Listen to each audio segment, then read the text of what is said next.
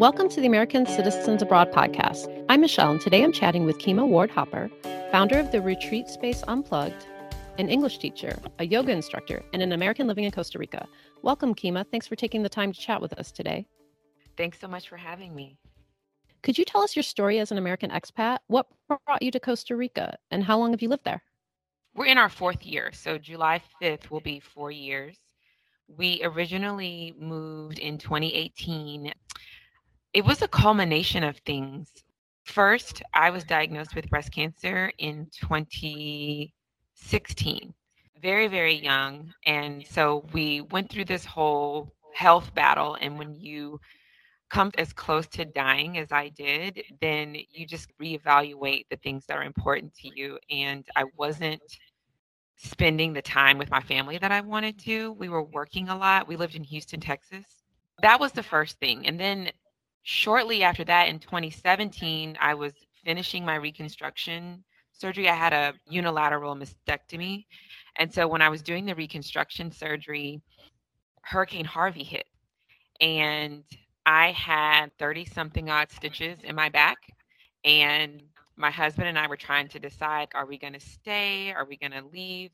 We decided to leave and go to my aunt's house in Coppers Cove, Texas, because one, my daughter was already there and we didn't want her freaking out being separated from us. And two, if we flooded and we had to go out in the water, I surely would have died because I had 30 stitches in my back. And as with flood water, there's all types of bacteria and things that come into flood water. So we just thought it'd be safer if we left. And we did flood and we lost our home.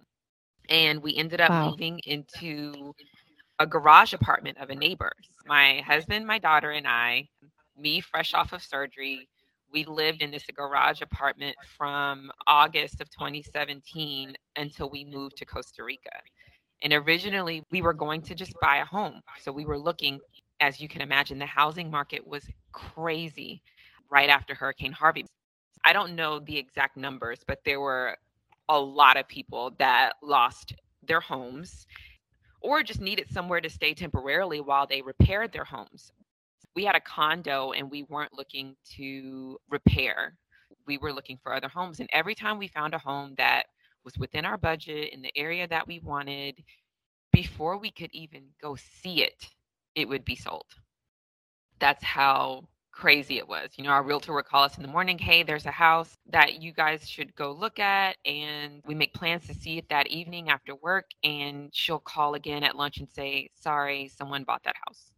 After 3 or 4 times of that, my husband was like, you know what? Maybe this is a sign. Maybe we should think outside of the box. Before I got cancer, we had planned to take Erilyn is my daughter, take her out of school for a year. And we were going to take a leave of absence from work for 1 year. And we were going to just travel Central and South America. And we had planned it. We had booked the Airbnbs. We had gotten the international health insurance. And we were going to do this thing in 2017. We had planned this in 2015. But when I got sick, we had to cancel all of those plans. And so he was like, well, maybe this is when we should do it. But then let's just not do it for a year. Let's just do it. And that's how this whole idea was birthed of leaving the country. And we decided that in probably November or December of 2017. Over the next couple months, we tossed around a few places and settled on Costa Rica because we got married here and we fell in love with the country when we got married. And that, long story short, is how we ended up here in Costa Rica. Wow, it's quite a story. Yeah. Could you tell us more about Unplugged? What does it offer and provide for your clients? Unplugged is a mindfulness collective that promotes mental and physical wellness.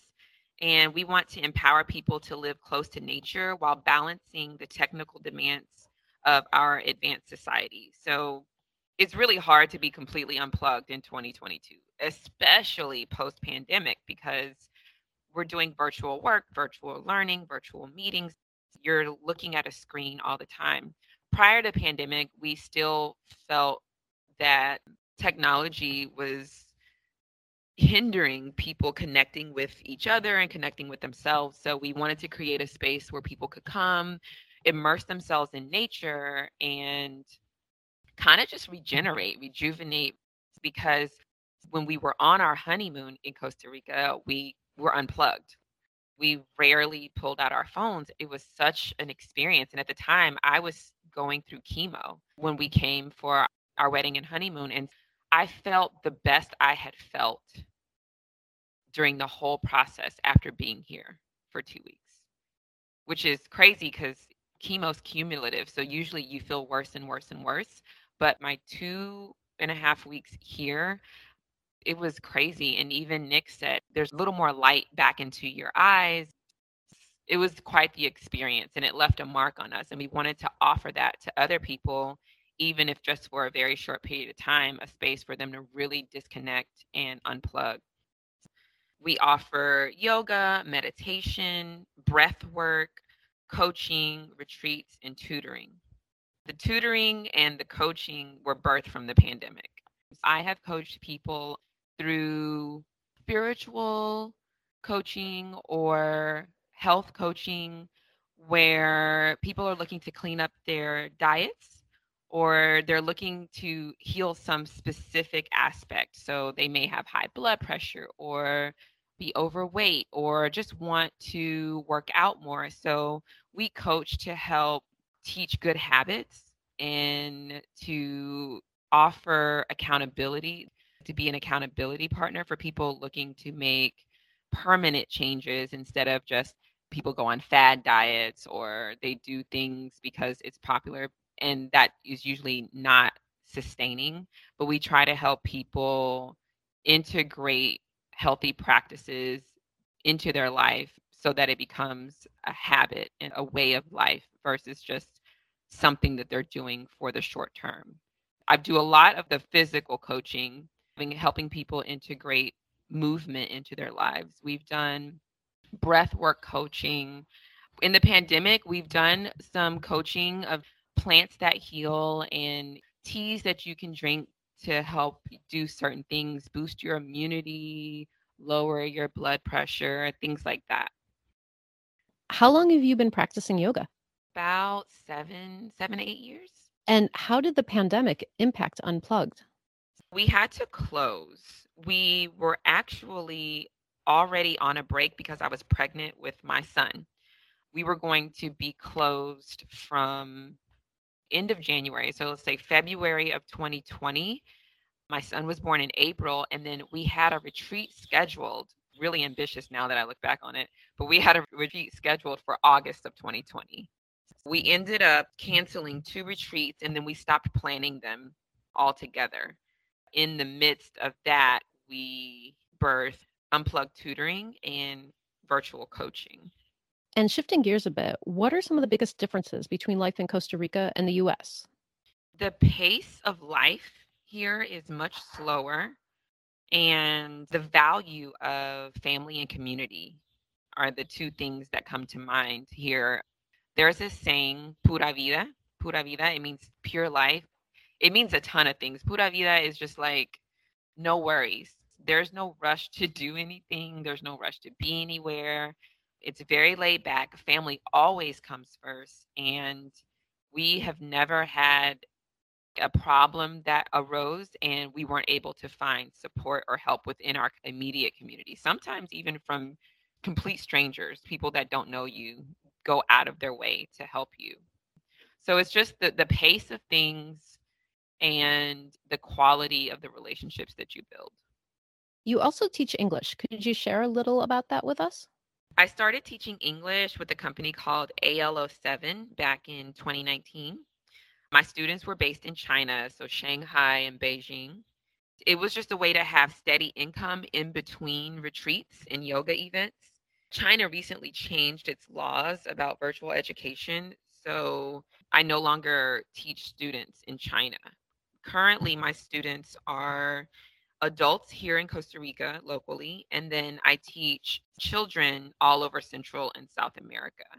And then I also started offering Spanish tutoring to students in the United States. And that, again, was born from the pandemic when schools were closed and parents were looking for things for their children to get into and to learn virtually. So I started offering Spanish lessons and tutoring. Do you think learning the local language helps with the integration with expat moves? Absolutely. I can't imagine being in a place where I don't speak the language. My husband is still learning Spanish, and he says all the time, there's no way we would have been able to do this if you didn't speak Spanish. People do it, but I think it makes it more difficult. If you have a base of the language at least, you'll pick up more as you go. Before you go, wherever it is, you should know a little bit about the language. What was it like growing up as a quote unquote army brat? And how would you compare your childhood to raising your kids in Costa Rica? Growing up an army brat was kind of cool. It was what it was. It was our normal, my sister and I, and I think it enabled us to be able to make friends anywhere with anyone, because if you have to leave in the middle of a school year and go to a new school, and we did that quite a few times, you learn to make friends with anybody. You learn to talk to anybody. I think that we had a very idyllic childhood, throngs of kids outside playing. We walked to school. We were latchkey kids because my mom was a single parent, but it didn't feel that way. We all walked home together, and on a military base, it kind of gives you a community. So the other moms are also looking out, the ones that were home. My daughter especially, I tell her all the time that she's kind of getting the experience that my husband and I had growing up, because I'm originally from Arkansas, West Helena, Arkansas. It's a tiny, tiny, tiny town. It was the same thing where it was you go outside and play, very community oriented and slower than some of the cities, but still not as slow as Costa Rica or where we live in Costa Rica, because there are some places here that are more westernized and a little bit faster paced. And I always wanted my children to have a childhood like mine. Luck would have it that they're being raised in a place where they can roam in nature and kind of be free. Do you think living abroad has changed you and your family? Can you imagine what your life would have been like if you'd stayed in the US? We are closer as a family. Nick and I get to be hands-on in whatever hobbies or educational paths that our daughter is choosing. But we also get to really be hands-on with rearing him more than we would have been had we been in the States with a normal 9 to 5 job, not work at home, like working outside of the home. I have no idea what life would be like if we were still based in the United States. I don't believe that my son would even exist if that were the case, honestly. Could you tell us about the American expat community in Costa Rica? Who is it composed of? Digital nomads, retirees, families, entrepreneurs? Where we live, there's a small expat community. It's not just American expats. There are expats from all over the world. There's people from Germany and France, Canada. There's one of Sweden. So it's mostly retirees. We are the youngest family in our community. When we first came, our neighbors would just talk about how excited they were to have a young family come. But I think that is slowly changing. We're seeing in some of the support groups we're in, the expat groups, we're seeing more and more young families coming and getting together so that the children can play together. So that is slowly changing, but it's mostly retirees and entrepreneurs that I can think of off the top of my head. ACA hears from Americans abroad about the various issues they face. What are some of the issues you've had to deal with as an American living outside of the US? And have you heard of any issues that other Americans living in Costa Rica have had to deal with? As it relates to being an American outside of the US, I can't really think of anything. The only thing we have to find a creative way around is getting Amazon packages or when you want to order something online, because there's no addresses in Costa Rica, not out in rural Costa Rica, maybe in San Jose. And there's an address, but it's really just a description. There's no house numbers or things like that. And so Getting packages can be really expensive too. So usually you just want to have somebody bring you whatever you need whenever they come. I also think that issues that arise depend wholly on the type of person that one is. So someone looking for a lot of American conveniences will encounter more issues. Seeing that you have issues with addresses in Costa Rica, have you had any issues voting from overseas? And do you feel like when you do vote from overseas, is that a good way to engage with your representative? Yes, we have voted. Every election that has transpired, we have voted from overseas. We do absentee ballots. There is a group called Democrats Abroad. I don't identify as a Democrat, but they offer services to anyone, regardless of political affiliation, in order to vote. They have regular meetings, they send out emails, they have a newsletter. They will remind us when it's time so we can start getting our things together. And then they send everything over one big thing to the United States. So for the last presidential election, we voted from here, and it was really easy. Haven't had any problem with it. And then I think a couple of times, or maybe once, we were at home visiting during an election. So we just voted while we were home. Voting has been easy with the help of Democrats Abroad. Otherwise, I'm sure we would have figured out a way to do the absentee ballot. I'm glad that we had the help from that organization. Do you think that the U.S. government could better engage with Americans living abroad? We have had most of our needs met given the circumstances of the pandemic from the U.S. government. My son is a full U.S. citizen now, and it took a while because the embassy was closed for so long.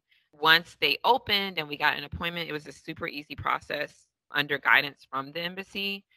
As of yet, and I'm still fairly young on this journey, we've only been here 4 years. Most of our neighbors and friends have been here for 12 to 20 years. But I haven't had any experience where I felt like I couldn't reach the government or I needed help and didn't get it. Well, thank you, Kema, for taking the time to join us today. Thank you for having me. I really appreciate it.